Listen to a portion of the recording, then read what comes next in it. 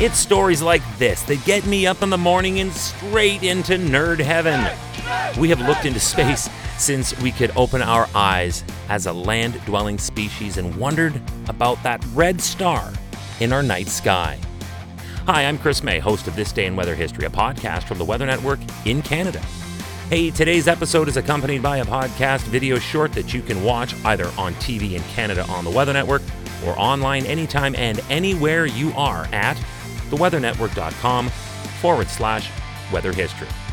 Shot here in my podcast studio, it features the episode being made with video and photos from the event from when it happened. So be sure to watch it when you get a chance. As soon as we found out that it was not a star at all, but a planet, well then the desire to get there has never wavered, and we did just that in grand fashion this day in weather history. On January 3rd, 2004, the Mars exploration rover Spirit landed on the red planet, also known, of course, as Mars. And then in short succession, it was joined by its twin when, 21 days later, Opportunity touched down safely. They were sent there to try and start solving the question posed by the rock god David Bowie in 1971 when he opined, "Is there life on Mars?" It's a song from his album Hunky Dory. Look it up.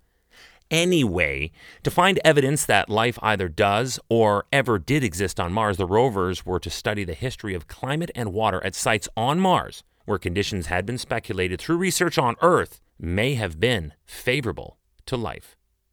To cover as much ground as possible on this alien world with the limited time they were set, Spirit and Opportunity were sent to opposite sides of Mars to locations that were suspected to have been in some way affected by liquid water in the past.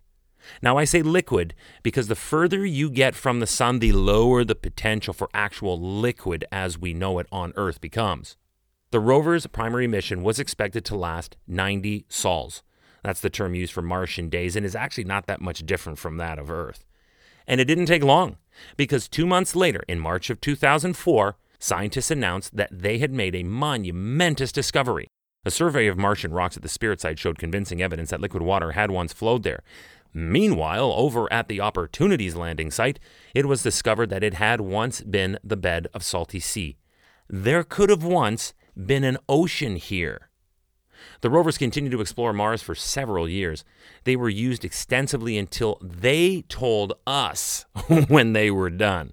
Remember that this is an alien world, so the variables are many. But both rovers were eventually crippled by very Earth-like events, actually, on Mars, albeit events that normally here would involve winter conditions. Let me explain. Spirit got literally banked and was immobile for the rest of its life when it got stuck in deep sand, a lot like a car would on Earth when driving or skidding into a snowbank. But NASA had a plan B. They used the still very operational Spirit, although it was stationary, as a stationary research platform before finally falling out of contact with NASA, and that declared its mission over in 2011. Long live Spirit. The Opportunity rover, it stopped communicating with Earth after getting pummeled in a dust storm. You might think, hey man, these are space vehicles. A dust storm shouldn't take this down. Well, it can, and it will, when it is severe enough to blanket the entire planet in one go. Again, like a car getting battered and lost in a winter whiteout. We lost the Mars rover Opportunity in this storm in June of 2018. And after futile attempts to reconnect in February of 2019, and after 15 years, NASA announced that now that Opportunity is confirmed dead, this will be the end of the MER mission. So before we start shedding any tears, let's put some perspective here. Both rovers were expected to last just 90 Martian days and travel 1,100 yards or 1,000 meters. Okay.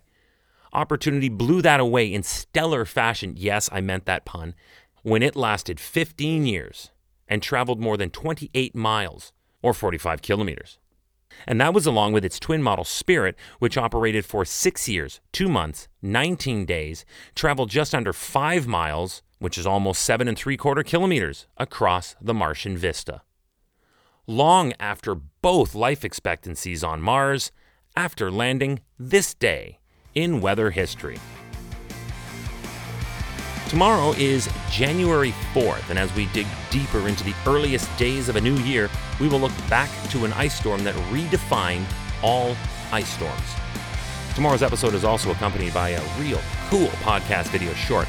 It's a quick, concentrated 2-minute video that you can watch on television on the Weather Network or on our podcast homepage at theweathernetwork.com/weather history. While there, feel free to watch them all, then bookmark that page because there's going to be another one on January 5th as well.